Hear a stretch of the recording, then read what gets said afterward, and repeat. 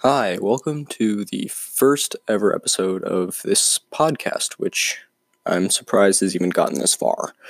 I've decided to name this podcast Everything on It, just because it kind of encompasses what this is going to be about.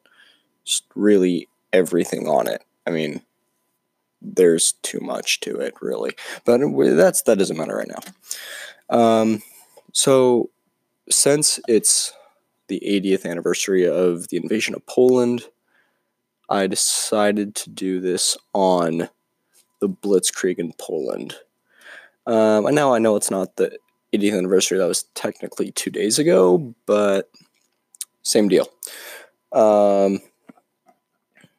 So, I mean, essentially what this was, it was basically a guerrilla beating a child with a baseball bat is the best way to describe this conflict, if you could even call it that. It was more of a, it was just a beatdown. Germany was just wailing on these guys. I mean, it wasn't even funny at this point. And really, I mean, it was a pretty easy win for both Russia and Germany during this invasion. It was pretty right off the bat, and Germany was, well prepared for this, to say the least. But let's just get into this and talk about how Germany started to wail on Poland. So actually, the planning for the invasion actually started in April of 1939, when Hitler actually asked his generals to start planning an invasion of Eastern Europe. So originally, the invasion was called Case White, and essentially it was to take place in the fall when roads had hardened in Poland from cold and whatnot, which was, pretty good deal for the time. I mean, makes it a whole lot easier to transport things across solid roads than soft, dusty roads. So that was a good start to their whole thing. So, and then they kind of worked on this every now and then, is when German high command was slowly developing this. And it got to the point where Hitler really wanted Poland to be invaded. So what he did was he had some German special forces dress in Polish uniforms and attack a radio station on the outskirts of Germany, where essentially the invasion of Poland took place. And that's kind of how it all started, was a false invasion of Germany by Polish troops. And this is where Germany got his excuse to start the World War. So on September 1st, 1939, at 4:45 a.m., Germany officially invaded Poland. And they did this after they gave an ultimatum to Poland, but they knew that Poland wasn't going to accept it because it was so harsh. And they also gave Poland a few days just to say, come in and annex us right off the bat. But Poland wasn't doing that either. So Germany's just like, okay, let's come in here and we'll just take this from you. It's really no big deal. Just let us do our job. And that's essentially what they did. Germany had 56 full-on divisions.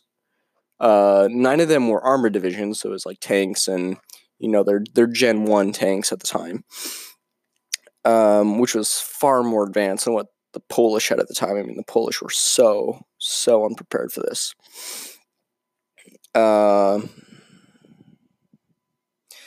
top of that, I mean, Germany's newly established Luftwaffe also, they were just massive. I mean, they had 15,000 aircraft at the invasion, and essentially what they were doing, they were essentially just obliterating anything in their path. I mean, it was there's really no way to describe it except for maybe, if you took a firecracker or a stick of dynamite, either one of those would work, and you put it in a metal pot and then had that blow up and then multiply that times 8 million plus the intensity of the sun. That's essentially what the Luftwaffe was doing to these Polish cities. I mean, they were absolutely destroyed. There was nothing left. It was kind of, it wasn't as bad as some of the later bombings in the war, but it was crazy to what anything I'd seen before, especially during the First World War when bombings were, relatively light. There wasn't any major damage from that. So that was a new development for the time, was these massive bombings. So the Luftwaffe, I mean, they just came in, they just hammered everything. There was really, really not a whole lot left of these little Polish cities that, quote, defied Germany. But yeah, I wouldn't even call that them being defied. It was more of it was just an absolute beatdown. It wasn't even funny. And Poland didn't even have a real air force at the time. They had some older 1920s aircraft, which they had built for the war with Russia in the 20s. But that's not for today. That's for later. And essentially, the Germans, just a little bit on the tactics of the Blitzkrieg. The Blitzkrieg was to surround a defensive position that the enemy had, completely surround it, and go fast enough to where you couldn't be stopped as you're going around it. And then once they had been completely surrounded, either A, starve them out, or just have them come in from all sides, hopefully crushing them, which really worked because Polish roads were good enough where they could just absolutely just swarm around the enemy, and there was nothing the Poles could do. So yeah, and then the Poles, I mean, they were basically knights in armor. I mean, seriously, I mean, they came up and started fighting these German tanks on horseback using lances while wearing steel bulletproof vests. Well, bulletproof as if they actually were. I mean, they weren't. It was like sitting in a tin can while riding atop a horse while charging at a buffalo. I mean, it's just not going to work. So I mean, they just weren't prepared for the time. I mean, they were being. I mean, again, back to the. It's like a gorilla with a baseball bat just beating on a small animal. I mean, just imagine a gorilla beating on a squirrel. That's basically what you get here. There really isn't anything else to it. So yeah, I mean, Polish cavalry was still around. I mean, but that did absolutely nothing, and most of them either the dead or captured by the Germans. So then on September 6th, the Polish government was like, no, we're out of here. We're not doing this. And they ditched Warsaw and jumped into Paris. And they were like, oh man, we're safe here. There's no way the Germans could get here. But that's not what the Germans thought. Anyway, so they ditched Warsaw. They leave Warsaw to fall. But then the citizens of Warsaw were like, yeah, we're not going to let this thing fall so easily. And so the citizens of Warsaw essentially made a militia and went into absolute freaking bunker mode. I mean, these guys dug trenches around the entirety of Warsaw. Anybody that could hold a gun were in the trenches defending it. And they held out pretty well. I mean, they did some serious fighting. But they were using outdated weapons from the First World War. They didn't have any real artillery, and they were just they were unorganized, and what you would expect from militia. They just weren't trained as well as the other combatants. Also, about this time, Russia decides to, quote, protect the White Russian and Ukrainian minorities in Poland, which essentially just gave them an excuse to invade Poland. Which, I mean, what do you expect from Russia? I mean, it's not like they're going to say, hey, we're going to do this just because we're Russia. Unless they were fighting Finland. But we're not quite there yet. Anyway, Russia just invites himself to this party that Germany has started.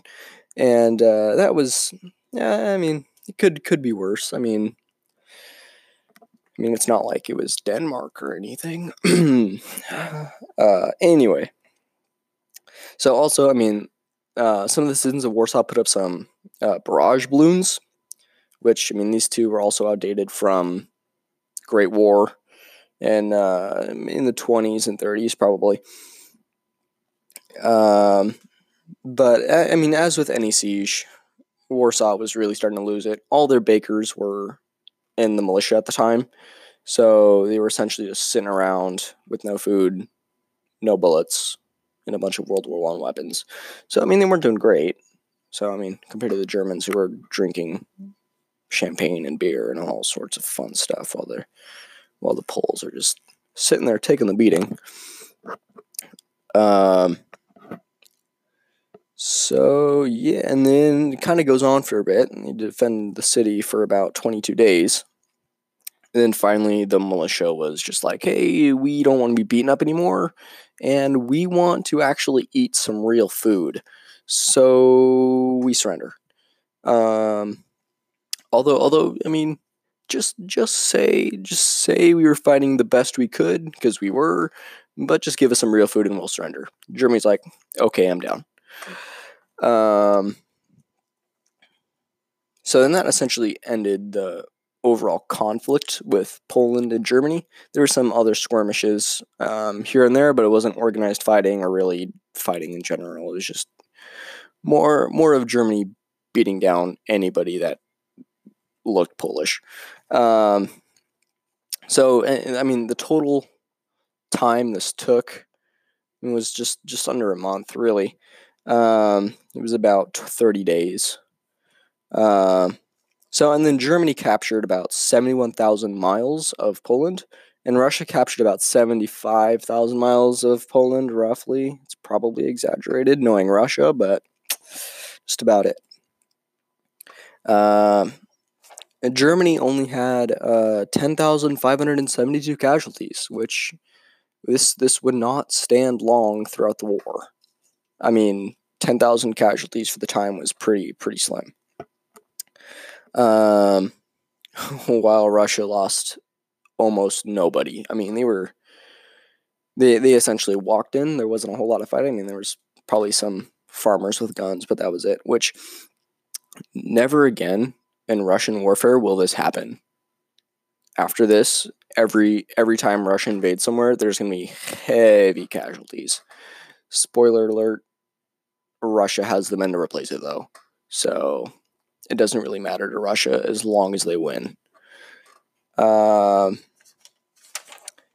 that just about sums up the invasion of Poland. I don't think there's a whole lot else besides the fact that Germany really didn't gain anything out of this. I mean, it was essentially an assault into a country that didn't have really any infrastructure, didn't have any real factories. They couldn't produce real tanks. I mean, they had some tankettes, but they weren't very good. If you can even call them a tank, it was essentially a Mini Cooper with some armoring. Yeah, so I mean, there really wasn't a whole lot to begin. I mean, Russia did it just to get some land, pretty much, and for the glory of the Soviet Union, of course. I mean, this didn't really do anything besides give Hitler a reason to invade France and attempt to invade Britain, if you can call that an invasion, with Operation Sea Lion. But yeah, it was basically how Germany showed the world that they could fight a war since forever. Well, no, I guess that's not true. Well, since the First World War, which they were pretty close to winning, but they didn't make the cut. So that just about sums it all up. I don't think there's anything else you could add.